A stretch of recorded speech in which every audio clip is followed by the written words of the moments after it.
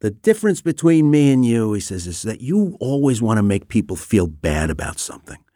You're a big supporter of Eat Your Peas broadcasting, and I don't go for that. Welcome to Global Dispatches, a podcast for the foreign policy and global development communities and anyone who wants a deeper understanding of what is driving events in the world today. I'm your host, Mark Leon Goldberg. I am a veteran international affairs journalist and the editor of UN Dispatch. Enjoy the show.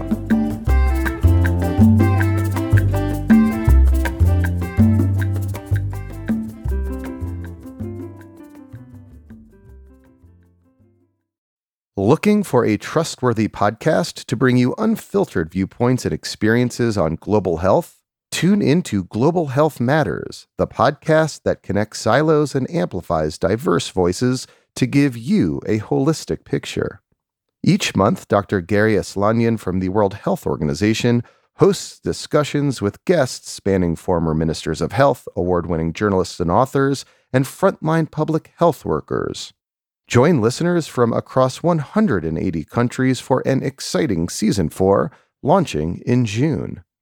Global Health Matters is available on Apple Podcasts, Spotify, and YouTube. A few weeks ago, I sat down with Ray Suarez, a veteran journalist and broadcaster likely well known by this audience. He's the host of a new podcast from the World Affairs Council called On Shifting Ground. He had me on his show to discuss podcasting about international affairs, and our conversation evolved into a behind-the-scenes look at how I approach each episode of Global Dispatches and my approach to journalism more broadly. Needless to say, if you are a regular listener to the show, I think you'll find my conversation with Ray Suarez valuable. And if you're new to the show, it will give you some insights into how Global Dispatches differs from most other internationally focused media outlets. I admit it's somewhat odd for me to be the one answering questions instead of asking questions, but I think this conversation will give you some insights into how and why I run Global Dispatches the way that I do. So I'm happy to share it with you now and encourage you all to subscribe to On Shifting Ground wherever you find your podcasts. Here's the episode.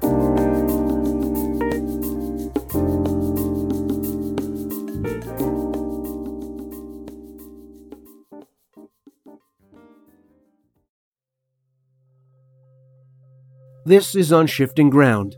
I'm Ray Suarez.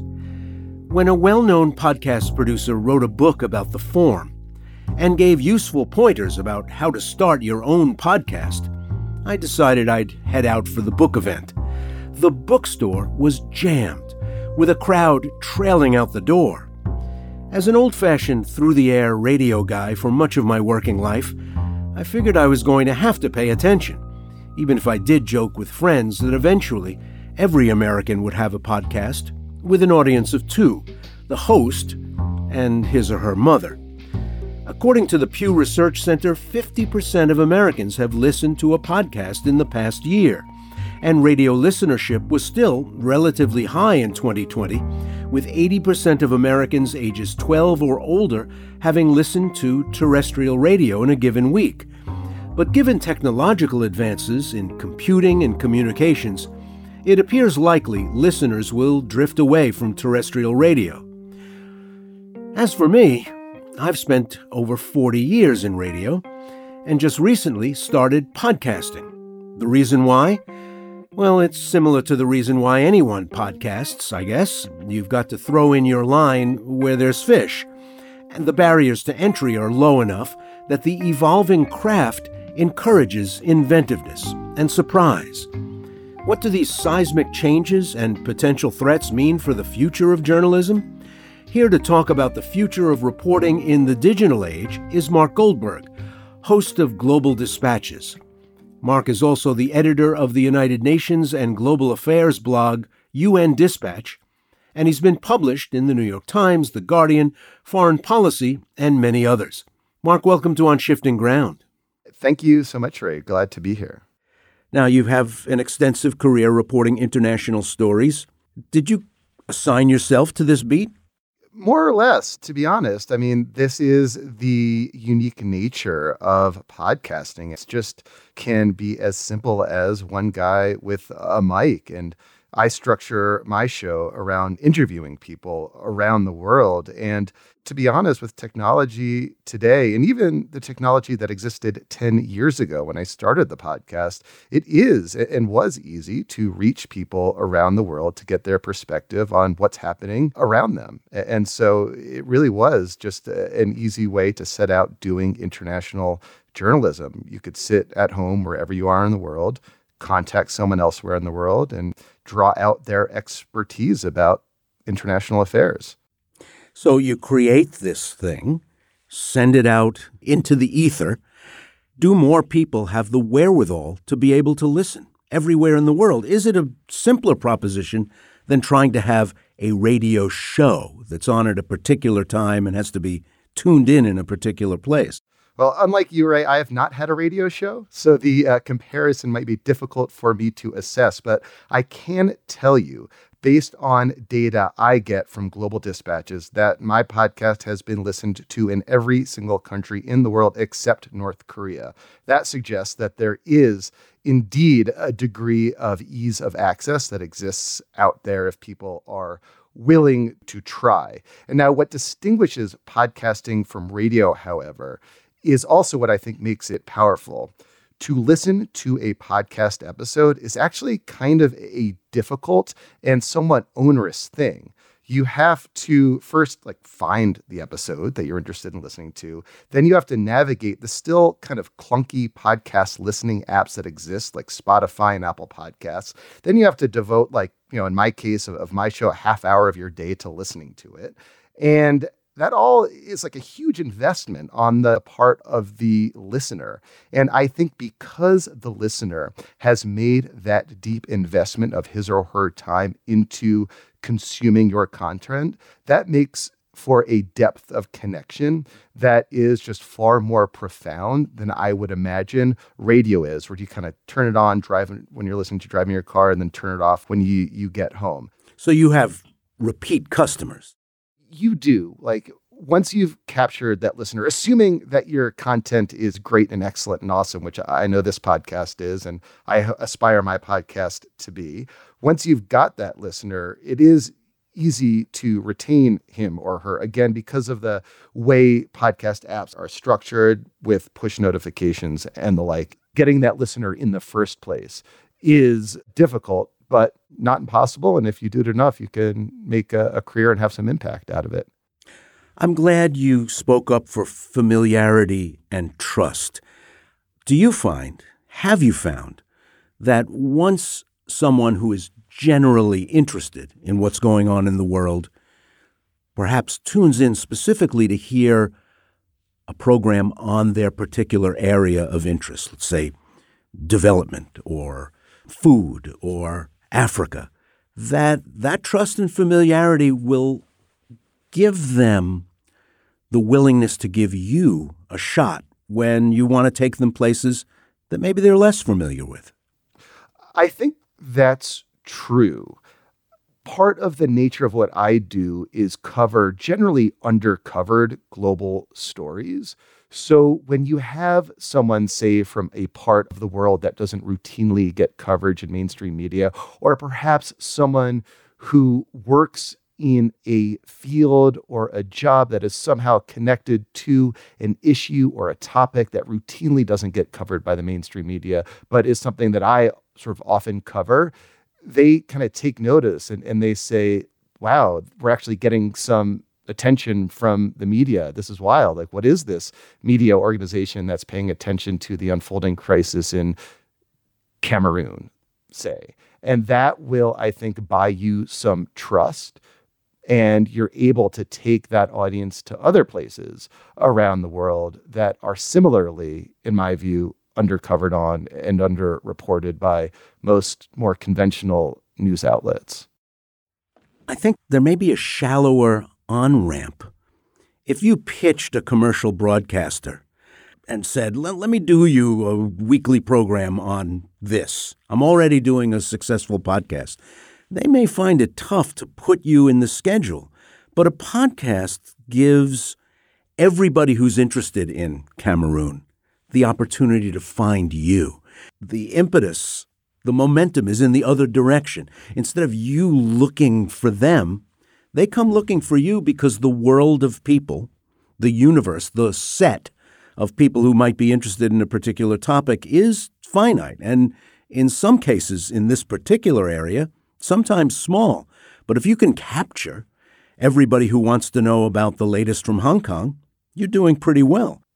Yeah, I mean, there are a number of podcasts out there that are just very niche and are able to exploit their expertise in that niche to run successful podcasts. In the case of Global Dispatches, we have something of a global remit, and we seek to cover humanitarian and international stories that many other podcasts or media outlets don't. I'd say a core of our audience are people who are professionally engaged in foreign policy and international affairs, one way or another, people who work at the State Department or in think tanks or at the United Nations. But that's not the entirety of the audience. It also includes people who are just more generally interested in international news. They have that kind of international news junkie bug that I know you and I sort of probably caught early in our lives, and they're sort of like us in that way.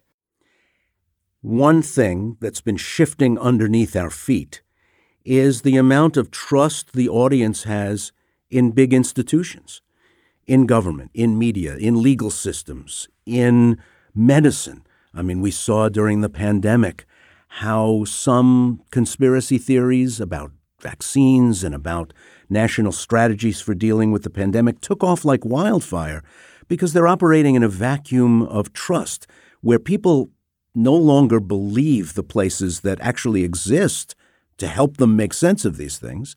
They'll believe anything or anybody. Is it hard for you to work in that atmosphere of eroding trust in large institutions?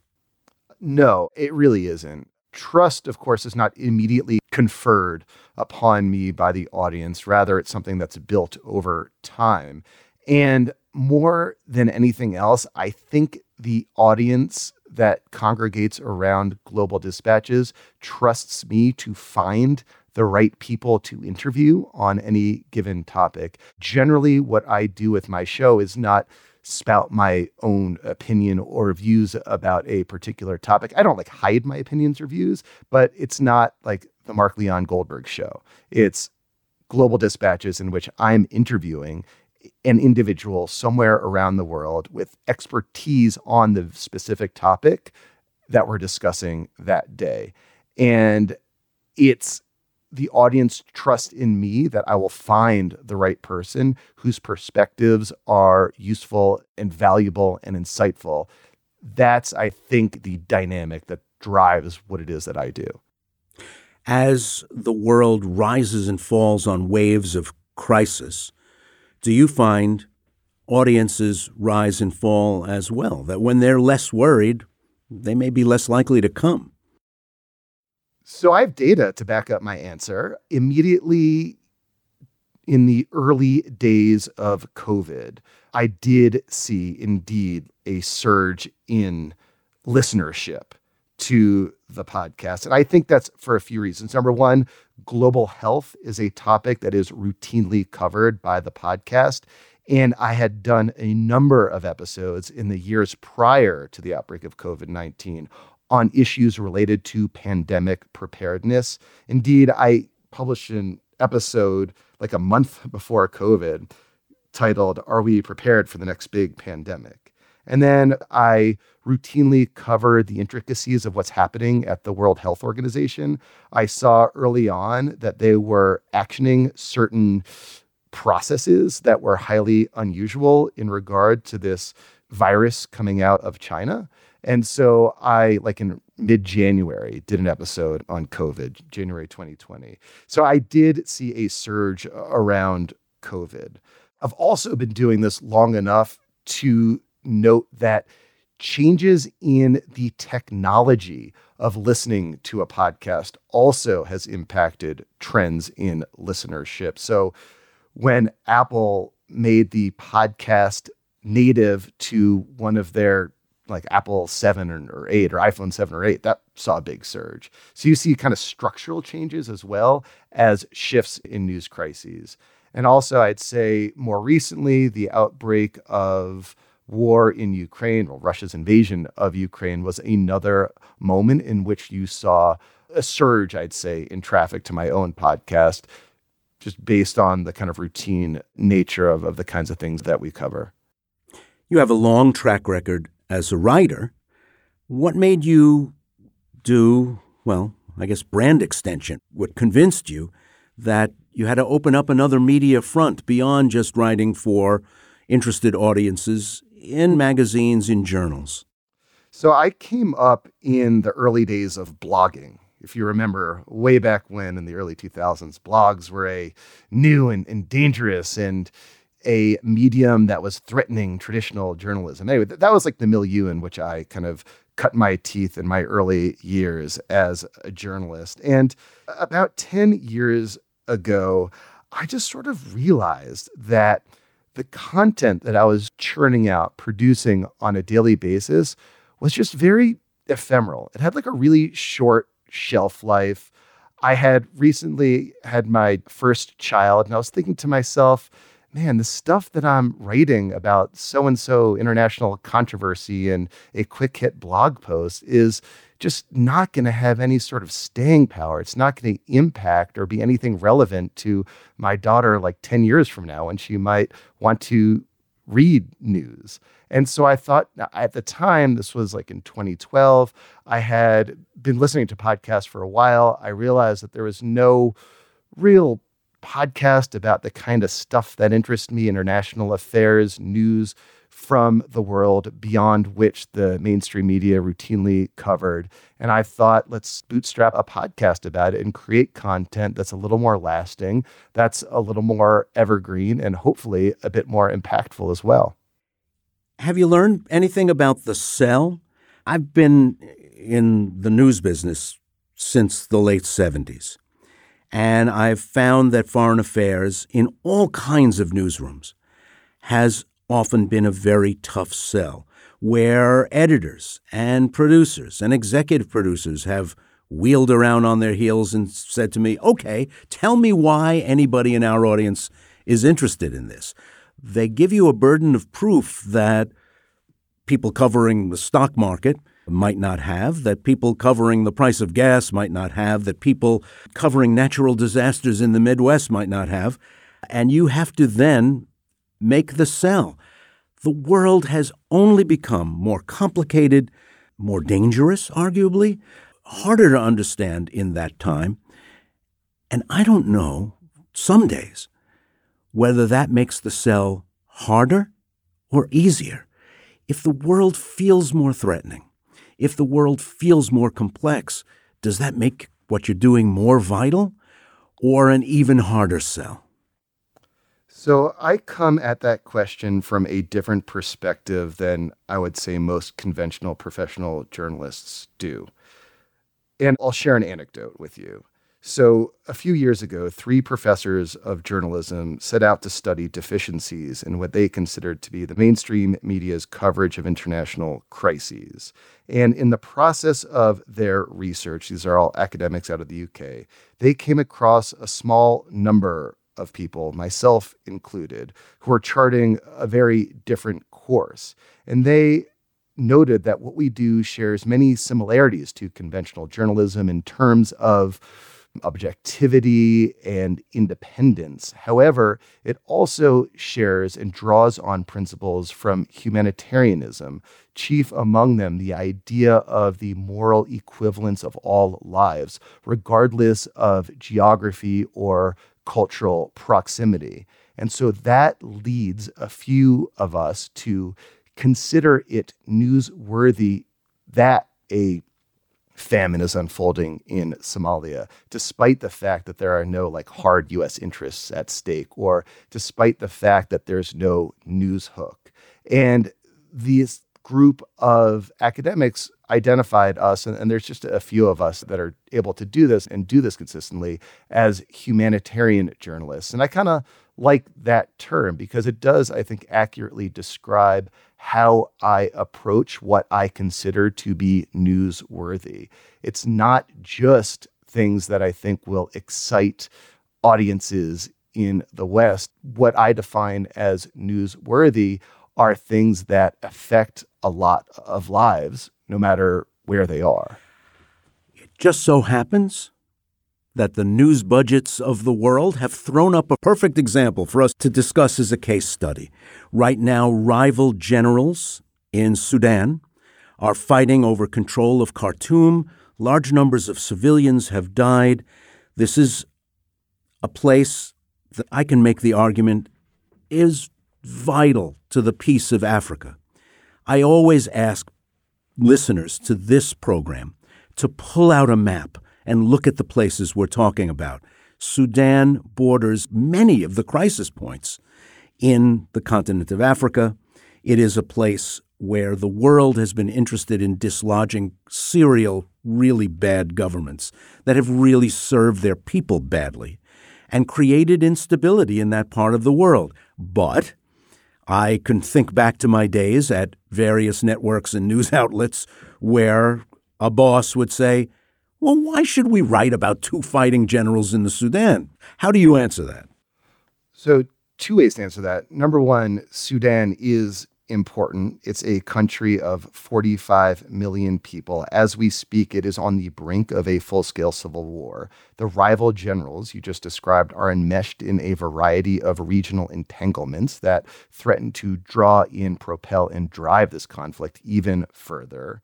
Meanwhile, this conflict is unfolding in a region that is suffering already several catastrophic humanitarian crises, including an epic drought in Somalia, and still reeling from a civil war in Ethiopia, right across the border from the region that borders Sudan. It is not at all clear that the United Nations and the international humanitarian community is able to confront another massive humanitarian crisis in this region. And so you will expect, and I would imagine, that if this crisis continues to devolve and escalate, that we will see profound shifts of people. People will become displaced internally and across borders. And just for reference, the population of Sudan today is about twice that of pre-war Syria. So you can imagine just a variety of bad things befalling both the region and the world. So that's one way to answer that question. Another is to use the platforms that we have as journalists to shine a light on this. So back in February, I did an episode of the podcast about the impending failure of Sudan's democratic transition and why it was probably likely that these two rival generals would soon be fighting each other.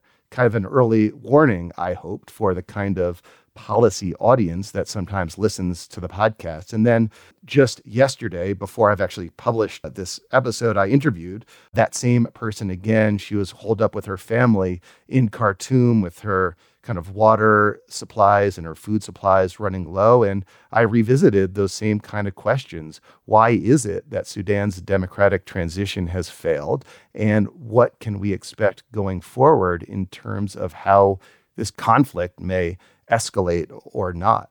And so I try to use whatever platform I have, again, to be something of like an early warning system. And once alarm bells go off, talk to the people who got it right and explain what can be done to get out of this morass. I'm sold. Of course, it's never going to be the top-rated kind of programming in the world. But do you have a responsibility, along with being informative, along with being correct and verifiable, to be entertaining? I mean, it is a form of entertainment, right? And to be honest, not all guests are as entertaining as possible. What I try to do with each episode, as I said, is structured around like a 20, 30-minute interview. before the episode starts, I try to chart a narrative in my head of what is the story that I'm trying to draw out of the person I'm interviewing. What sort of adventure will this person take me on? And how can I frame the questions that I ask this person in such a way that is both informative, but also compelling and brings the audience along for a ride? Once a boss confronted me and said, "The difference between me and you," he says, "is that you always want to make people feel bad about something. You're a big supporter of eat your peas broadcasting, and I don't go for that." And I tried to explain to him just how wrong he was, that we should be going for an audience that gets a kick out of being smart and actually thinks it's more fun to be smart than to be dumb. And that we'd actually do well in the ratings if we had that tattooed on our foreheads. Yeah, I mean, that's true, but there's also, I think, a way to approach international crises in particular that don't dwell exclusively on the facts of the crisis themselves, but rather, when appropriate, offers solutions to the crisis. This is sometimes called solutions journalism, and I try to integrate it into what I do as often as possible. Essentially, what I try to do and what solutions journalism aspires to do is to be like a howdunit. How is it that a crisis like this has been resolved in the past? Or what are we seeing on the ground right now that suggests a way forward beyond the continuing deterioration of the situation? And that leads to secondary follow-up questions about, like, what can the international community, what can listeners do to support a solution to this crisis? It doesn't always neatly come out that way, but it is something that I aspire to do. And I think that leaves audiences empowered, but also it, I think, suggests that what I try to do is not simply just dwell on the problem, but offer insights into what might be a solution. And hopefully that is a way to have broader impact in what it is that I cover. I think that manifesto will have people who are listening to this podcast or radio program thinking, yeah, I'll listen to that. They should. Well, yeah. That's Mark Goldberg. He's the host of Global Dispatches. He's the editor of the UN and Global Affairs blog UN Dispatch. And he joined me on Shifting Ground. Great to have you. Thanks so much.